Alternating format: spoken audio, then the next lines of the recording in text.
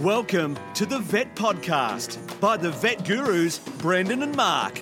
Get ready for the latest veterinary news, information and entertainment. Don't forget to visit us at the Vet Gurus website, vetgurus.com. Now, sit back, relax. It's over to the Vet Gurus, Brendan and Mark. Hello to episode 95, Brendan here, and yes, as Mr. Intro Man said, visit vetgurus.com. So I know there's a number of our listeners who send us emails, Mark, and yet they have not visited vetgurus.com because it's a place to go. Where else would you go if you have a spare moment?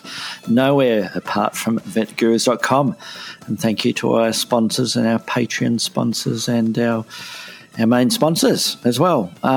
Mark, it's been one of those weeks days as I was talking off air before we started recording, and I'll tell you what is it with guinea pigs and uroliths, Mark? We have seen so many guinea pigs, and we continue to see so many guinea pigs with stones in them, and the guinea pig female that I removed a distal urethral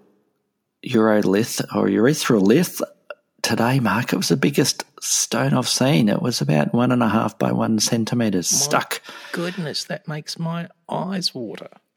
It was amazing. And you didn't use the toothpaste technique, did you? Well, let me tell you what I did, Mark. I said to the client, Mark says I'm not allowed to do the toothpaste techniques. And she said, who's Mark? And I said, don't worry about that now.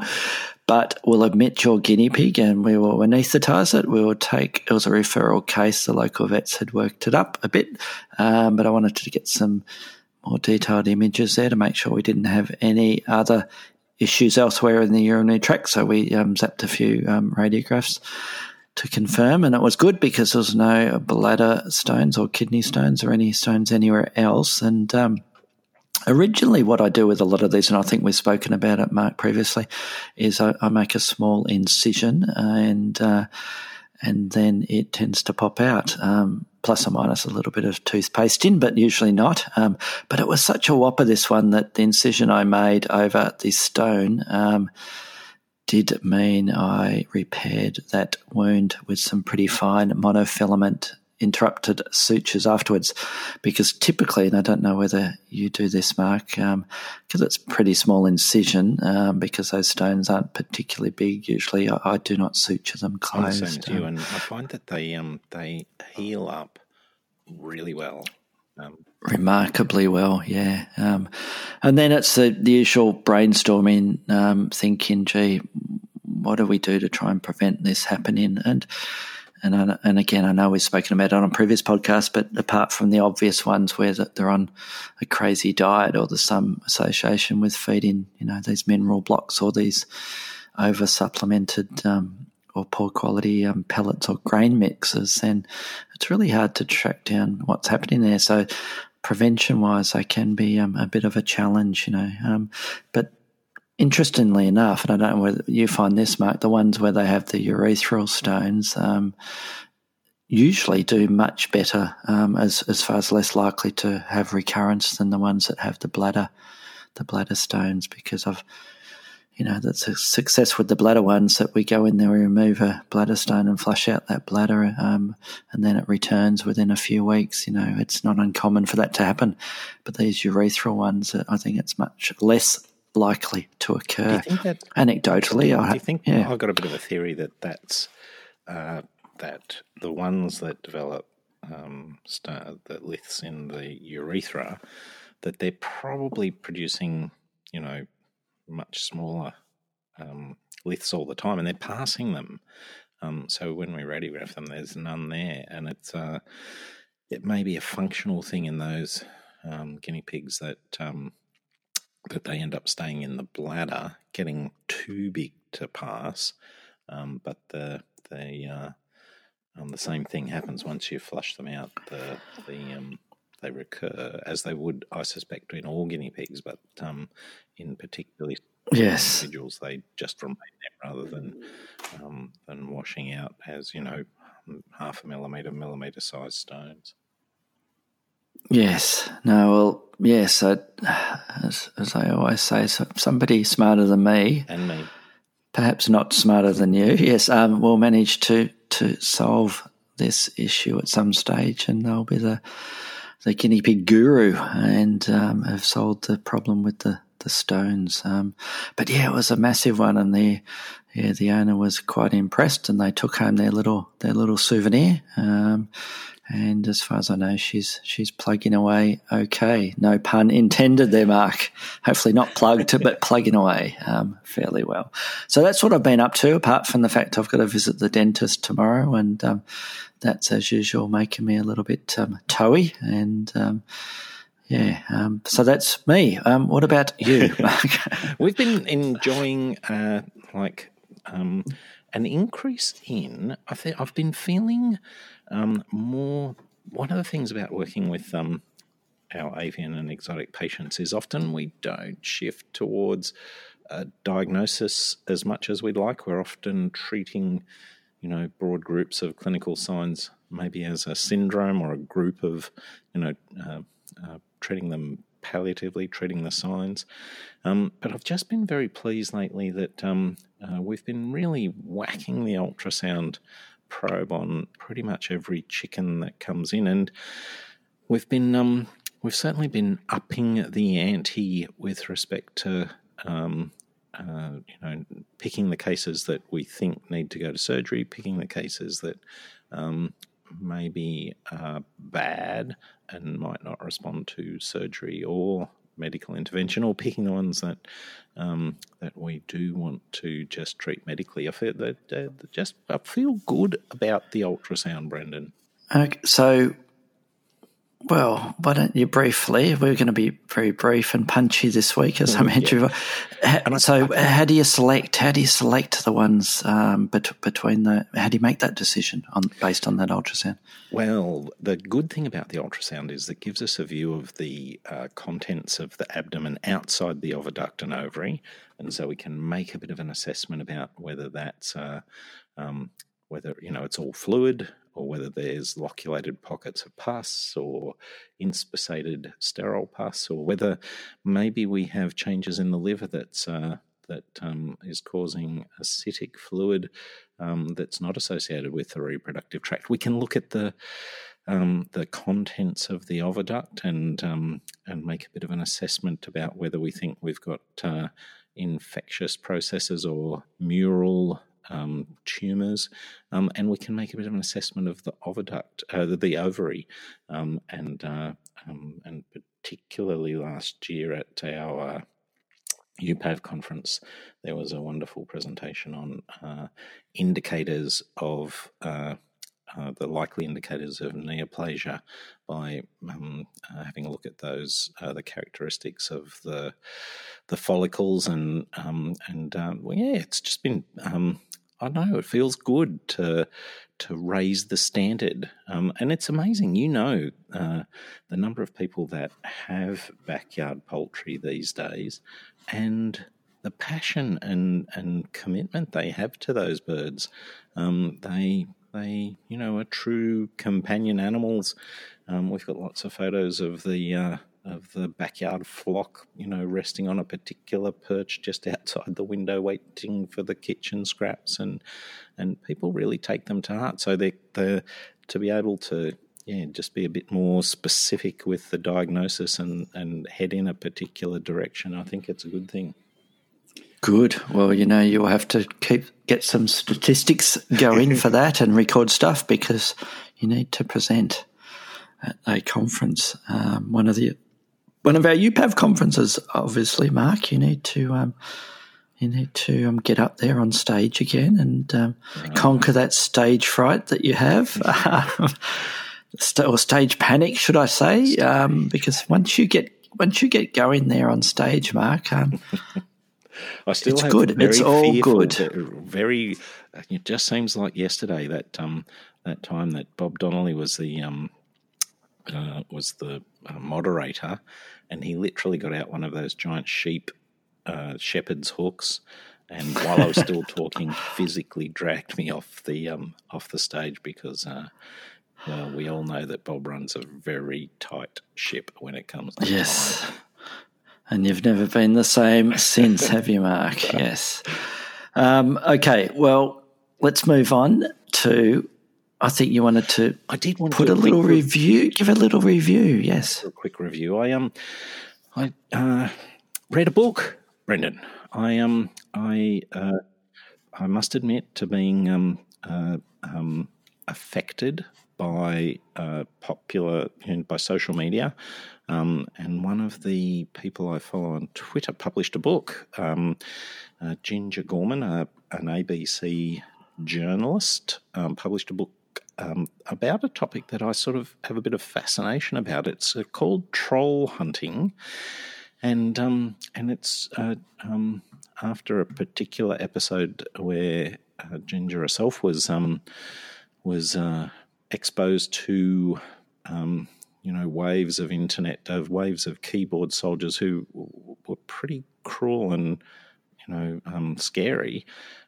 She did the usual journalist thing, and unlike me, who would switch every device off and never have anything to do with any other people in any social media sense ever again, she sought these people out and asked them about their motivation, and it was an excellent read. It wasn't too, for the sort of material that it discussed. It was probably in the nature of social media. It was relatively easy to read and sort of jumped around, looking at a number of different aspects rather than sort of being too, scholastic and focused but it was well referenced and I really enjoyed the more detailed approach, the more trying to understand the process which gets to the point where people say some very nasty things online. So you said it affected you, or it had an effect on you, and elaborate. Well, when I said that, I meant that I was affected by the advertising that kept popping it up in my feed. I try to resist those social media exhortations, but in this instance, being a topic that I was interested in, I followed through. And look, to be honest, I do feel a little bit, I don't know, particularly given some recent stuff in the news, I feel a bit helpless and not a good feeling when it comes to the sorts of, to be blunt, they're vile things that are said, and the large number of people that are prepared to say them makes me think of the proportion of them that are prepared to act on them. And in Ginger's case, there was a news story that she published, and it offended a church in the southern United States, and the pastor of that church turned the full weight of his church to criticising this journalist, and then all of a sudden her pictures of her family and her house are turned into memes by the sort of people around the church who maybe take a less Christian attitude to it. So yeah, it was a topic that really interests me, and I still feel a bit hopeless about. But I must admit, I feel a little bit worse knowing the sorts of things that happen to people, and a little bit better knowing that that there's more that can be done, and the more that we talk about it, I suppose, the more that we understand it, the more likely it is we can do stuff about it. So it was a great book, and I give it, let me just quickly work out here, 8.6 out of 10. 8.6 out of 10. Somehow I've heard that exact number before. Okay, so 8.6 out of 10 for your review, Mark, and you'll have to send me the link so I can put that up on vetgurus.com for the show episode notes if anybody's interested. So don't forget to message that over to me. I think we should jump into a couple of news stories, Mark, as usual. And my first one I found quite amusing and fascinating and a bit scary as well.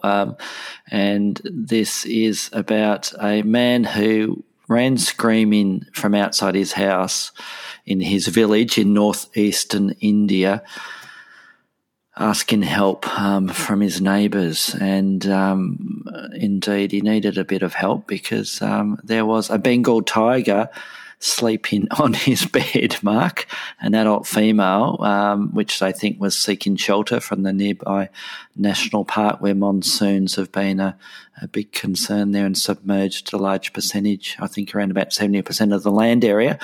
So it was displaced and it decided it found a nice little spot to have a little nap. And yes, his name, I don't know whether they've got his name in this. So the thing I really loved about this story is how they dealt with it. He contacted the local wildlife authority, and the way they dealt with this Bengal tiger was quite innovative, I think, Mark. They tranquilised the tiger, which makes a lot of sense, which is typically what you do with these animals that can be quite threatening. And they waited till nightfall, and then they woke her up with lots of fireworks. So they let off a heap of firecrackers to wake her up from her tranquilised state, so she would get spooked and then run out of the house. Nothing could go wrong with that plan. It worked because they cleared the local area and they ensured the neighbourhood and the nearby highway was blocked off and clear for her to cross, and she ultimately did do so, and she made her way back to dry ground in the forest. It's not a technique that I've used before, Mark. I've certainly tranquilised a few wildlife species here in Australia that need that for relocation. But no, I haven't thought about lighting a firecracker up the cloaca and waking them up to get them moving. But in this case, it worked very well. That's my story. I'm going to leave it at that. They talk a little bit about the monsoons and the difficulty they've had with some of the rainfall that's been happening there, where they've been getting up to 3 inches per hour. But there you go. And like that, how did he? Those photos where the little Bengal tiger is sitting on his bed, and I don't know, does it look like he's punched a hole through the wall, or they're scary photos? Yes, yeah, I reckon that's just after they've tranquilised it, and we will have a link to that little article that has those pictures there. Yeah, I reckon. I mean, perhaps he was in a little village where and I saw a fair bit of this in India where, there's a lot of poverty there, and his home may have been a bit of a shanty shack there. So, good on the wildlife authorities for thinking of that. Maybe it was firecracker season and they'd purchased a whole lot and they wanted to test them. So there you go. That's my first news story, Mark. Now, your first one is, again, about some creatures, and I've got no segue to it, but away you go. I love the way you search for a segue. My story is about the dozens of creatures who were thought to be extinct or very, very rare were found in the lost city in the jungle, deep in the jungles of the Honduras, and researchers there visited the site within the Mosquitia rainforest, known as the lost city of the monkey god.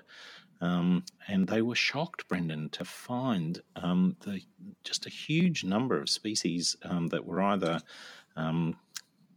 extinct or very, very rare, and it points to the remoteness, the pristine nature of the ecosystem, and the tropical rainforests with huge numbers of species, and large numbers of those species were endangered or thought to be extinct. The team documented nearly 200 species of birds, 94 species of butterfly, 56 reptiles and amphibians, 56 species of reptiles and amphibians, and they also got large mammals, pumas, ocelots, jaguars, and geez, the photos in this article I mentioned to you, they look like they've set a whole bunch of these exotic jungle animals up on palm leaves and taken excellent photographs of them.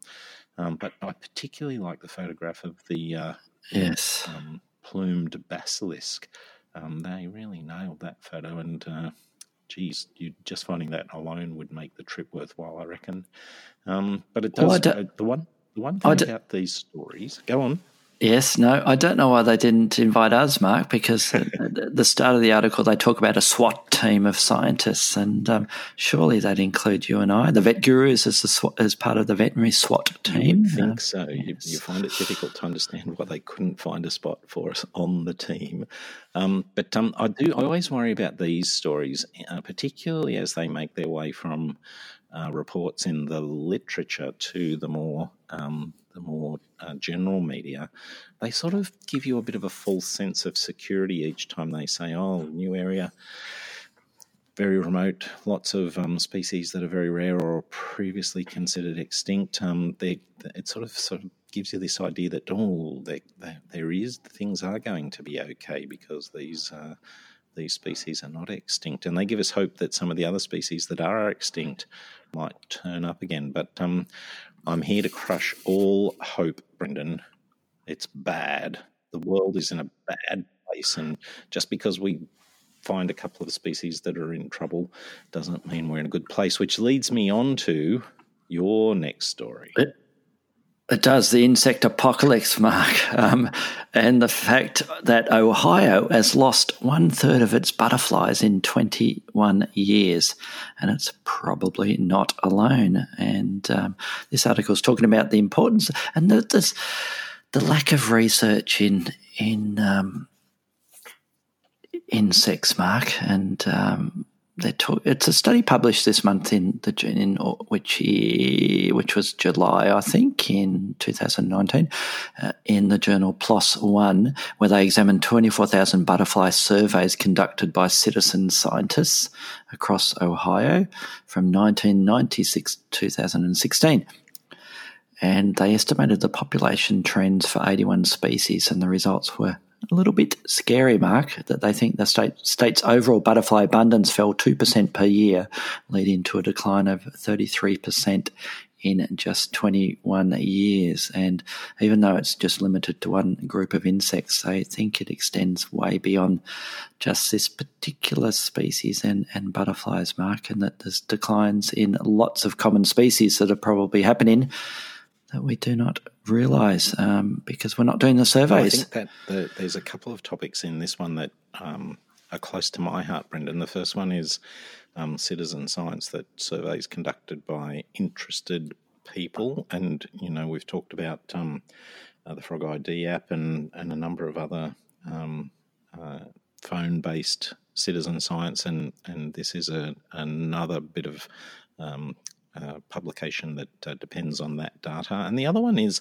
that it talks about the topic of insect-free windshields. That I remember going on road trips with my folks when I was a little tyke, and crikeys, we'd have to pull over sometimes and give the windscreen a bit of a gentle scrub and clean the bugs off it. And yet these days, Brendan, not so much. I don't think we probably. I mean, that's it's an interesting transect to have a look at, but So what, you've contributed 1.5% to the decline of insects in your region when your family? Yes, that's a very astute observation there, Mark. Yes, I must admit. So what do you think's happening there? Is that when we've got much less insects, or that the windscreens these days are designed more aerodynamic? No, I don't think that's true. I think the insect apocalypse is resulting in far, far fewer insects to splat on the windscreen. Remember the days when you would fill up the car with petrol or gas, as they say in the US, and somebody would actually come over and fill up the tank for you instead of this self-service stuff, Mark? Those were the days, and there was no such. And I remember those days when they first started bringing in those self-service self-service petrol stations or gas Seems stations, and modern it was amazing. and desirable. Little did we know. That's right. Yeah, this reminds me of the time when we got electricity in our street. Speaking of enough of that, reminiscent. Yes. Speaking of the insect apocalypse, I was very pleased. It's one of my favourite. Once again, my little topics that I like to return to. Grasshoppers and silkworms have antioxidant capacity similar to fresh orange juice. There's been a recent study that suggests. Sure, most of them. Most of the animals that it's about eating insects, Brendan. It is a thing that I keep returning to. Yes. That in our current system of agriculture, there's far too much to get a burger. There's far too much weight and far too much commitment of energy waste in the process, and I think that.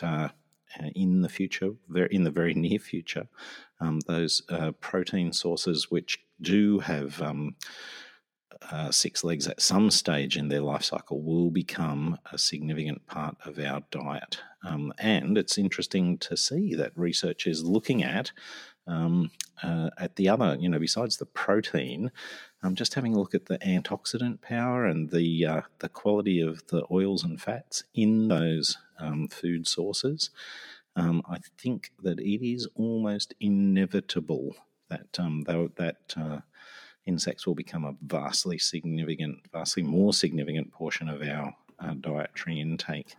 This article reports that at least 2 billion people, that's a quarter of the world's population, regularly already eat insects.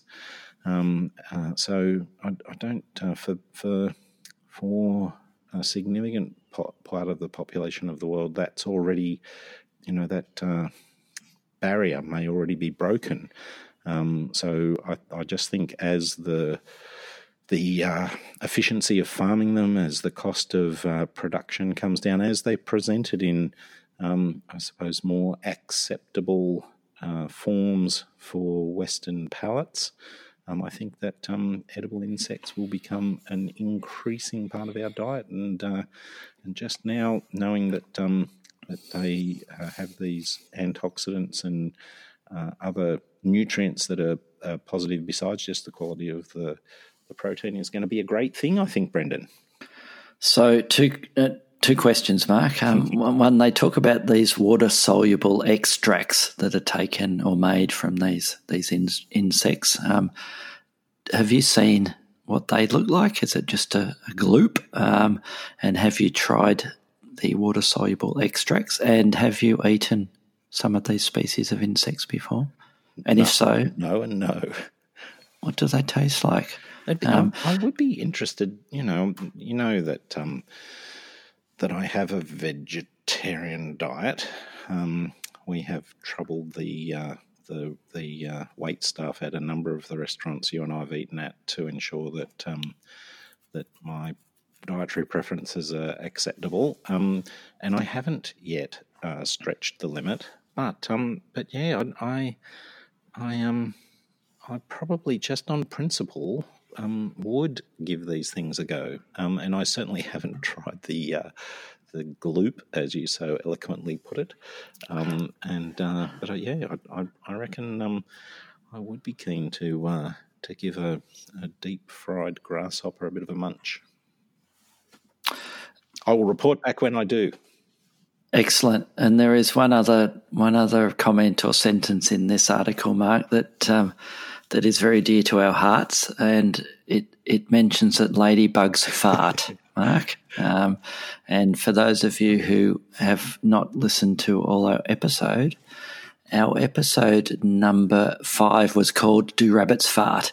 And we went through a few different species and spoke about whether or not they fart or not. And there is even a book that you can purchase, which I did, and I still haven't shown that to you, Mark, that says do animals fart or do something fart? I forget what it's called, the actual title of it, but it's quite a amusing book there. So yes, So we can't get away from fart jokes even with our insects, Mark. So there you go, 4 very non-quick news stories that we've gone through there, Mark. And I think we need to jump into our main topic, which is following on from last week's topic. So it's another avian topic.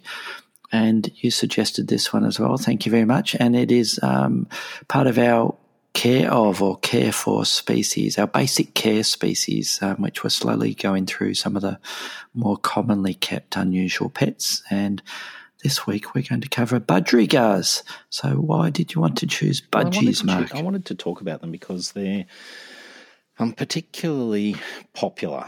We get to see quite a lot of them, and in the way of these things, despite their popularity, I think not a lot of people know a lot of detail about them, and so I think sometimes their quality of life in captivity can be compromised by the fact that people may not know all about them, despite their popularity. It is that sort of, familiarity breeds contempt, and we sort of think that because they survive so well, the desert birds that they are, they do pretty well under pretty horrific circumstances, that any sort of husbandry will be okay, and we can definitely do better than just any sort of husbandry. So I thought it'd be good to have a talk about their basic care and maybe just touch quickly, because I know you want to be punchy, on a couple of the common problems that we see with them.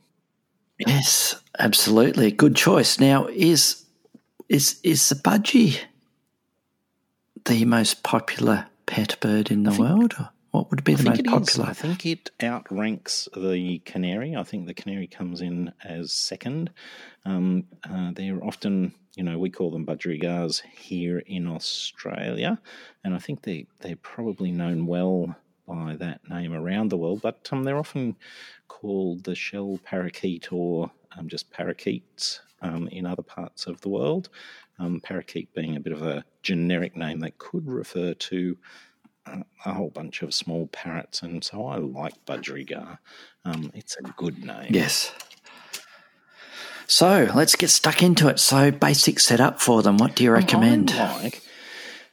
There's a couple of things. I like the cage to be as large as possible. People often keep them in, relatively small, maybe 300 or 400 millimetre long cubes with made of wire with a couple of perches in them and a couple of feed dishes and a couple of plastic toys dangling from them, and I think that belies the potential ability for these birds to in the wild they fly absolutely vast distances and they burn huge amounts of energy, and so providing them with the largest cage possible that encourages them to fly quite regularly, and even particularly if they're well trained, if they're comfortable with people, letting them out of their cage, their enclosure, and letting them have free flight around the house. I think that's an excellent husbandry principle to apply. Yes, and we spoke a little bit last week about cage mates or lack thereof. Is there any particular recommendation you have for keeping a budgerigar on its own or not? Well, let me just preface what I'm about to say with the comment that obviously once you put a number of budgerigars together, they are a desert species who will breed opportunistically, and so if you have a small flock of them, then they you'll definitely be dealing with reproductive activity. But having said that, I think that's part goes with the territory. I think it's very difficult, very, very difficult to provide these very smart birds and very social birds who literally I've had the good fortune to observe them in the wild, and whether it's flying, whether it's foraging, they tend to do things in a flock, and that flock is a very significant social connection for them. And I like the idea that when we keep them as domestic pets, we satisfy that social urge and keep them in groups. I like keeping them in groups, Brendan. So a group. So what would you suggest? Say if I'm really keen, I've listened to Mark on his podcast, and I need to get out and buy a few budgies. How many do I get, Mark? Well, you definitely need to get a pair. They are sufficiently social that you absolutely have to have at least two. But I reckon that some number about 6 or 8 tends to deflect some of the. If you just have two and they're compatible, that's great. If one, a male bird might be more enthusiastic about some aspects of life than the female, and that could cause potential for injury. The male might bite blood quills or nails and do damage to a female, particularly if there's just the two of them. They definitely are well-adjusted, well-socialised birds who cope together as two birds without any others. But I definitely think that spreading that social interaction across a group of other birds, maybe 3 or 4 pairs, is a healthier thing for them. So what do we feed them? Oh, the old chestnut. You don't feed them chestnuts. They are. It's a bit of a chestnut because there is some. There's some controversy about this, Brendan. There's definitely some controversy. And so some very prominent, high-profile, on-the-net veterinarians who deal with birds promote the idea that budgerigars should only be fed seed. But I think the consensus opinion, the ideal opinion is that they should definitely have access to seed. They shouldn't be fed solely a pelleted diet, but a diet that's composed of seeds and of a high-quality formulated pellet. That probably provides the foundation for the diet. I do think you've got to be very careful about the seed mixes you use. I think those high oil and high energy seeds, they are definitely more nutritionally one-dimensional, and the birds will love them and hoe into them. But I think trying to get a mixture of the millets and some of the other canary seed, for example, that mixture of seeds more closely approximates the complex seeds that they eat in the wild and mimics the size of them as well. Yes. And there's a.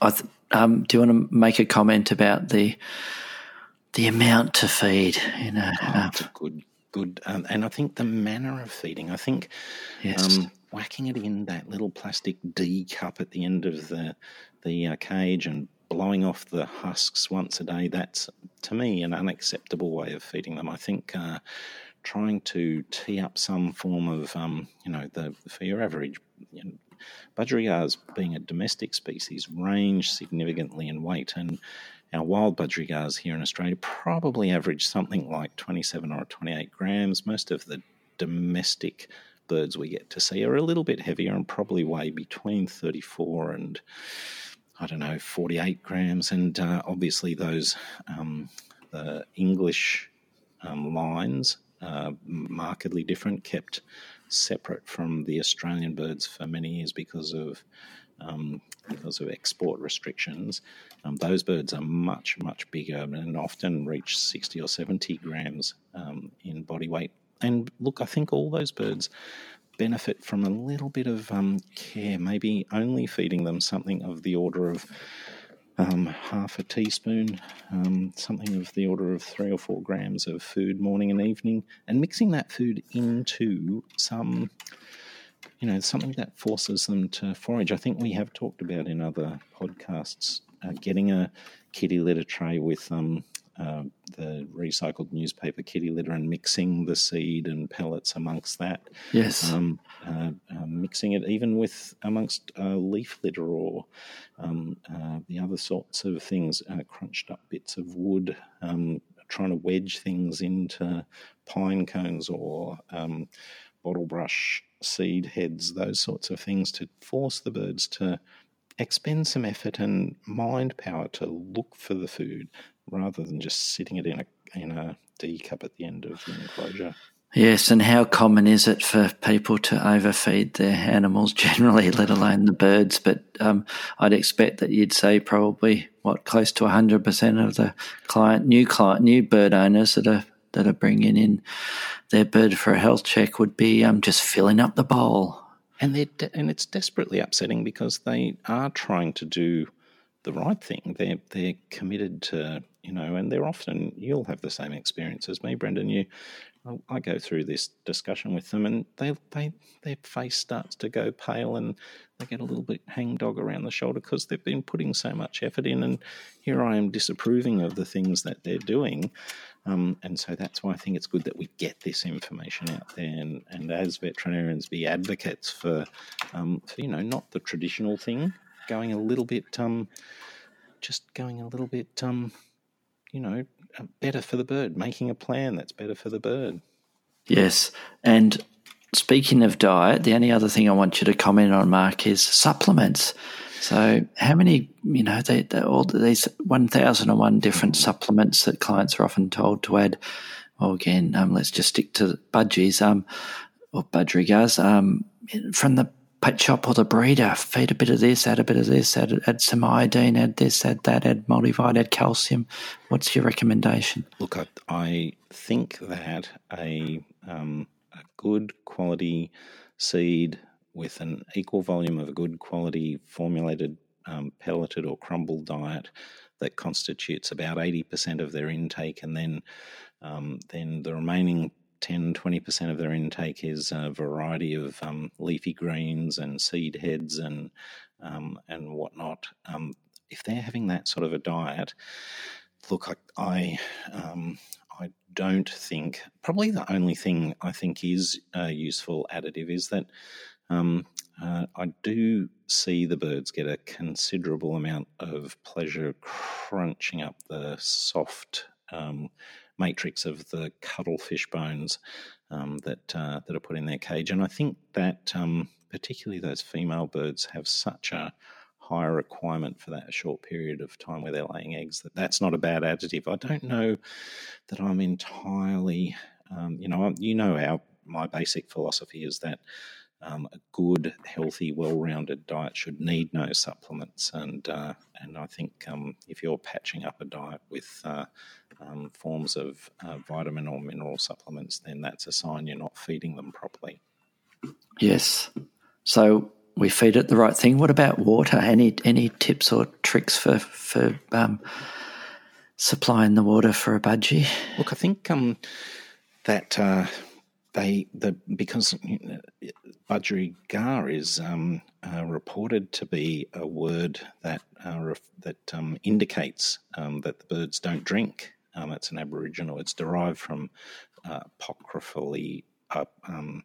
The myth goes that the word's derived from an Aboriginal word which means bird that doesn't drink. But this is not true. And while in the wild they can survive for a short period of time on metabolic water, and so maybe don't, like many desert species, they can survive for a period of time without water. I don't think that's an acceptable thing for them to do in captivity. And we do provide them with fresh, clean, unadulterated water in a relatively large, often sealed, ceramic bowl that's sealed, or something that doesn't provide a big surface area for biofilm to form. Try and set the water up in a spot where the birds aren't necessarily going to perch above it and land their droppings in it. And be prepared to change it because the birds definitely are pretty keen to hop in and have a bit of a bath on a regular basis, and so it's a good thing to change it regularly. I reckon it's a good thing too if you do have that small flock. That there are occasions when dominant birds will maybe not express their domination by physically fighting, but just hunt birds away from various stations in the cage, and particularly a single water station can be a little bit of a focal point for social interaction that might be negative. So a couple of waterers is a good idea. So we've fed it, we've watered it. What else do we need to do? I was going to say we need to provide it with things to do, and I think this is one of the most important things is this whole concept of environmental enrichment. And I do, the toys that are traditionally placed in budgie cages, I don't want to sound too harsh, but they just don't cut it. They're one-dimensional. They stimulate very specific parts of the budgerigar's behaviour, and they excessively stimulate it. And so I like the idea of a broad range of things for them to do, as we talked about before, foraging for food, but also just pieces of plant, particularly the follicles of the bottlebrush, the casuarina, seed cones, those sorts of things that provide them with a reward once they explore through them, and also stimulate them to explore more. That's their nature in the wild, is to spend significant amounts of time exploring things.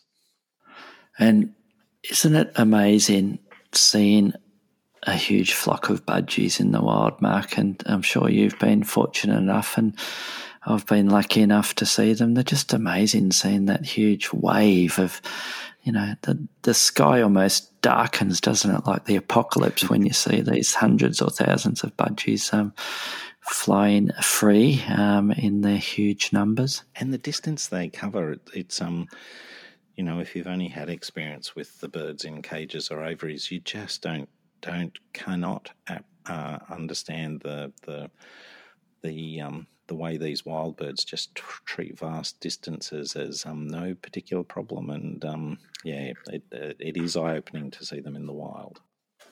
So we've got some happy little budgies in a cage, Mark, if there's such a thing, and they've been fed and watered, and you're providing them lots of environmental enrichment.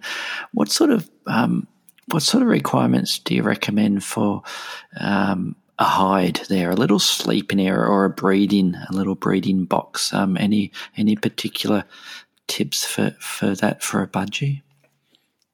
Yeah, it's a good question, Brendan, because with many species, and budgerigars are one of the avian species that we see in this situation, I think it is wise to provide them with a safe roost. But I actually think it's a good thing to try not provide them with a nest site. And there is a couple of characteristics of these things which are, it's good to play on, I suppose, if you like.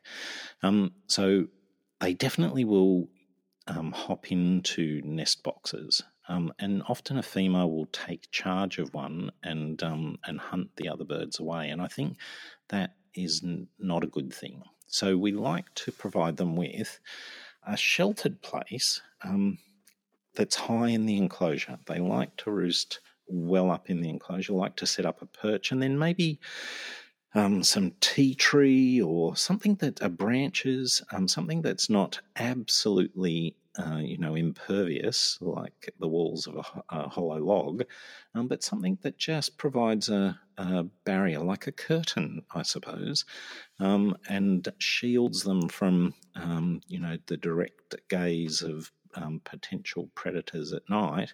That makes them feel most comfortable. So that's the sort of roost site we like to set up. Some perch high in the enclosure that's somewhat shielded by the leaves of non-toxic plants. You mentioned night. Let's talk about day as well. Any comments on lighting and what you recommend? Yeah, good call, Brendan. And here in Australia, we're blessed. We really are. That for most of our pets, we can somehow arrange for them to have fairly decent exposure to direct sunlight. And I think it is, part of the normal husbandry, healthy husbandry for most of our species to have that access to direct sunlight. And it's important if we have those birds indoors that we realise that they won't get the benefit of direct sunlight through glass, that great parts of the sunlight are filtered out by glass. But I think that it is pretty important to get that exposure in. I think also it's pretty important to match the day length.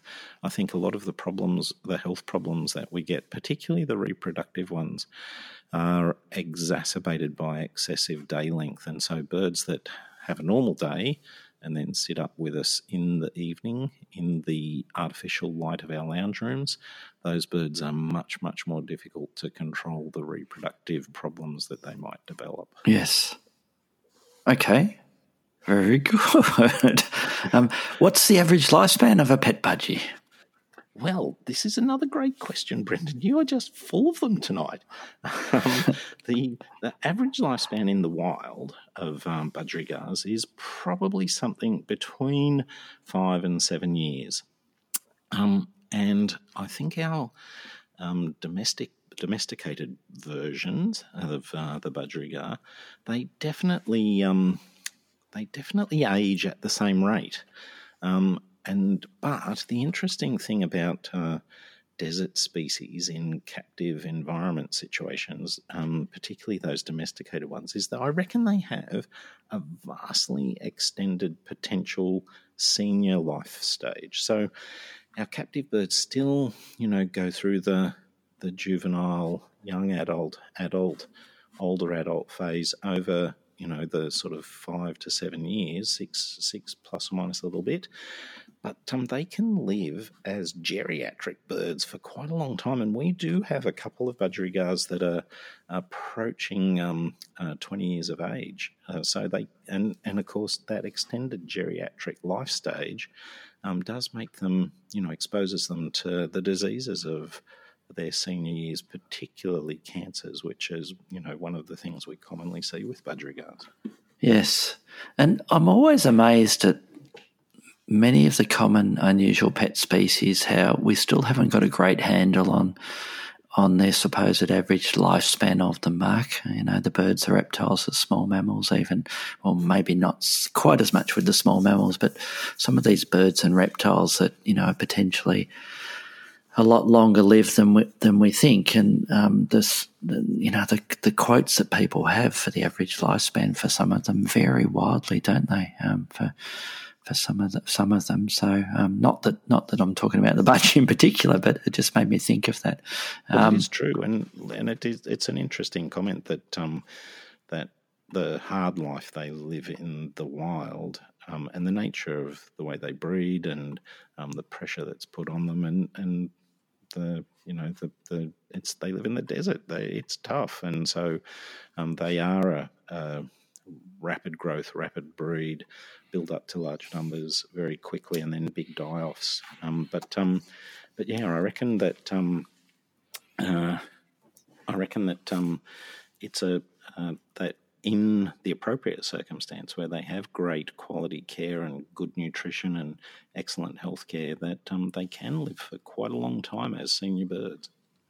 Now, we're going to briefly touch on a couple of the common conditions that we see. We won't go into detail about the treatment of them. And last week we covered reproductive problems in avian species as a full podcast. But as an intro to that, Mark, when do you start recommending to clients, as generally not just with budgies, to do some of the preventative health things, like, for instance, when would you say it's time to do full bloods on your budgie? Let's get a baseline for your budgie, and it's time to run a routine fecal check on your bird. What's your general thoughts with that, and when do you suggest we do that for clients?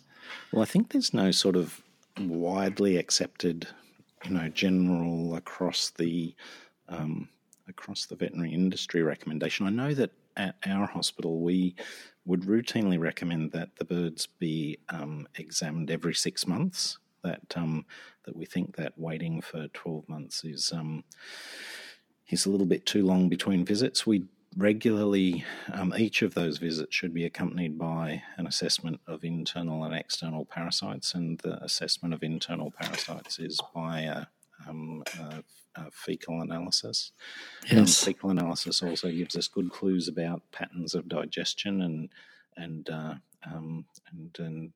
there are a number of particularly organisms like the one that leaps to mind is Macrorhabdus ornithogaster, the megabacteria fungus. We see that quite regularly with budgerigars, and it does cause a chronic wasting disease. And if it can be picked up earlier before the birds are run down, it is eminently treatable. So that's our sort of general tactic. We do like the idea that once the birds get to about 6 years of age, that we have some baseline blood numbers, and certainly we're always keen to run those. There's panels of DNA PCR tests for the common viral diseases that are often useful, but we tend to pick those out once we've got a bird that in a collection that might show a problem, rather than using them routinely. Yes. Now, I'm going to throw a bit of a spanner here before we finish. What about gram stains? Well, I don't think that's too much of... Well, I hope it's not too much of a spanner, but we definitely do perform gram stains. We like being able to perform them, but I think we definitely don't perform them routinely on healthy birds. We tend to look at gram stains when it gets to be when we have a sick bird. I think I'm pretty happy to say that most avian veterinarians have come to the conclusion that gram stains in healthy birds are of minimal diagnostic utility, and they're probably not a good screening test for us to use.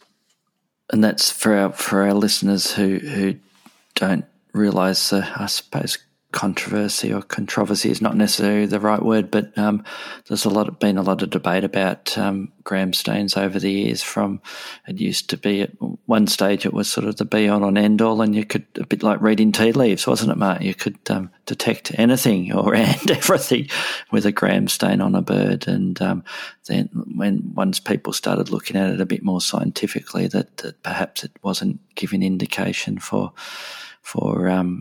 everything that might be going on in that particular individual. So that's why I wanted to throw this particular topic in there. So, yes, sorry, I've interrupted enough. So go on. So basically, your summary there is for a well bird, we don't bother doing a routine gram stain. But what is the value for an unwell bird? Well, and I think this is another important thing in the controversy of the gram stain. I think it is important to make a little bit of. You've got to use your physical exam and other information about the fecal sample. You've got to decide whether you have a primarily gastrointestinal disease, and whether then you've got to decide whether a bacterial infection is causative, or whether it's the result of other changes. And definitely in any of these desert species, the cockatiels and budgerigars, we definitely see pancreatic disease once they've been on very, very high quality, high fat diets for long periods of time, and certainly that maldigestion that can arise post a pancreatic episode, that can result in changes to the bacterial flora of the gut. But doing the gram stain can give you guidance, but you have to use all those other bits of diagnostic and clinical information to make sense of it, Brendan. Let me turn myself off mute as usual, and I had clicked off, but I did a double click, so I'd put myself back on mute. I have to do it at least once an episode, don't I, Mark? So, yeah, let's just very briefly, Mark, can you just mention not go into detail, mention off the top of your head some of the common conditions you see in pet partridge calves? Well, we definitely see that. We've talked about some of those parasite problems. We talked about megabacteria. We also see trichomonas is a very common one for us to see as well, and so that's a good one to keep an eye out for under the microscope. They are reproductive nightmares, and so we'll definitely see chronic egg layers, we'll see dystochias, egg binding, and we'll definitely see egg yolk coelomidities in these birds as well.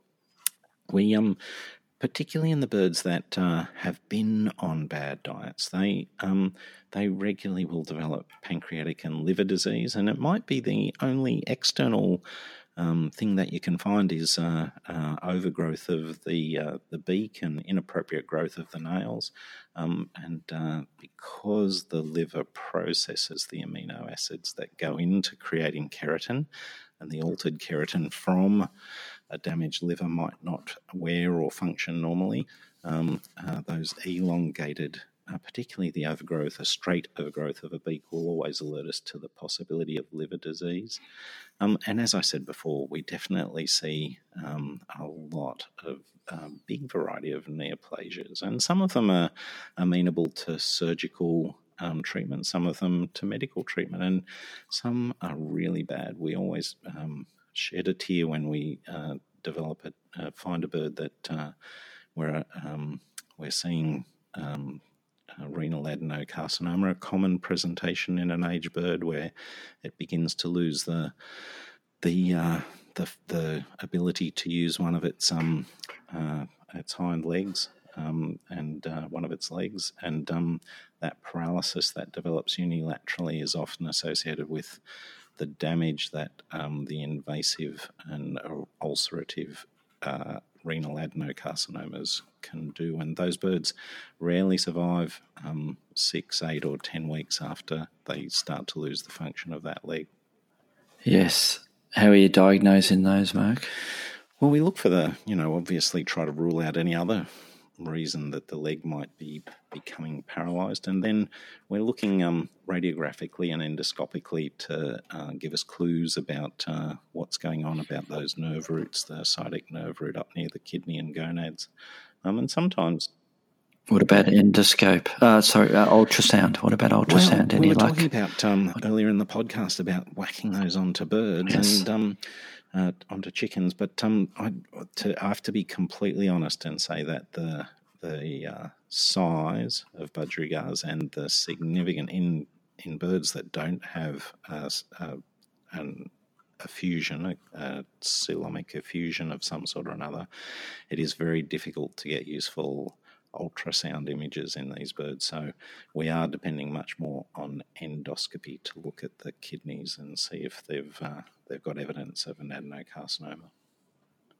And one final question before we close. So with this particular condition, what do you then put those patients on, those terminal patients, if the client isn't quite ready to say goodbye to them? What sort of pain relief or other medications do you place that bird on?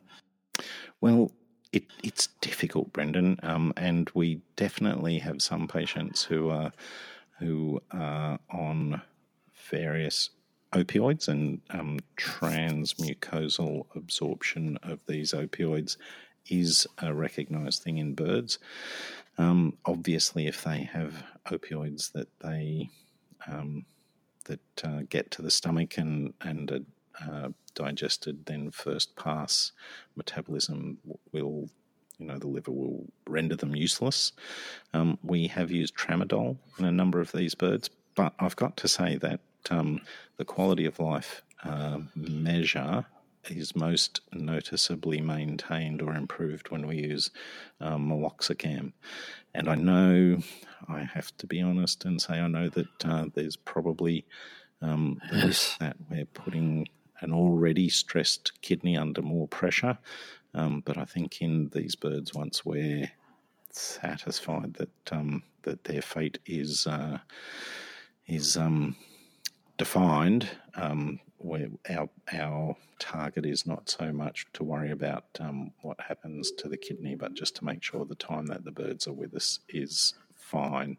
And look, to be honest, I can't tell you that we definitely see some, you've got to be careful anytime you use non-steroidals in any patient and worry about the risks to the kidney. But this is not one where we see a significant problem. And I think most of the birds that have renal adenocarcinoma, most of the budgerigars, they end up being euthanized before they get into kidney problems because of the meloxicam. Well, on that bright note, Mark, Mr. Outro is here, and we will talk to you all next week.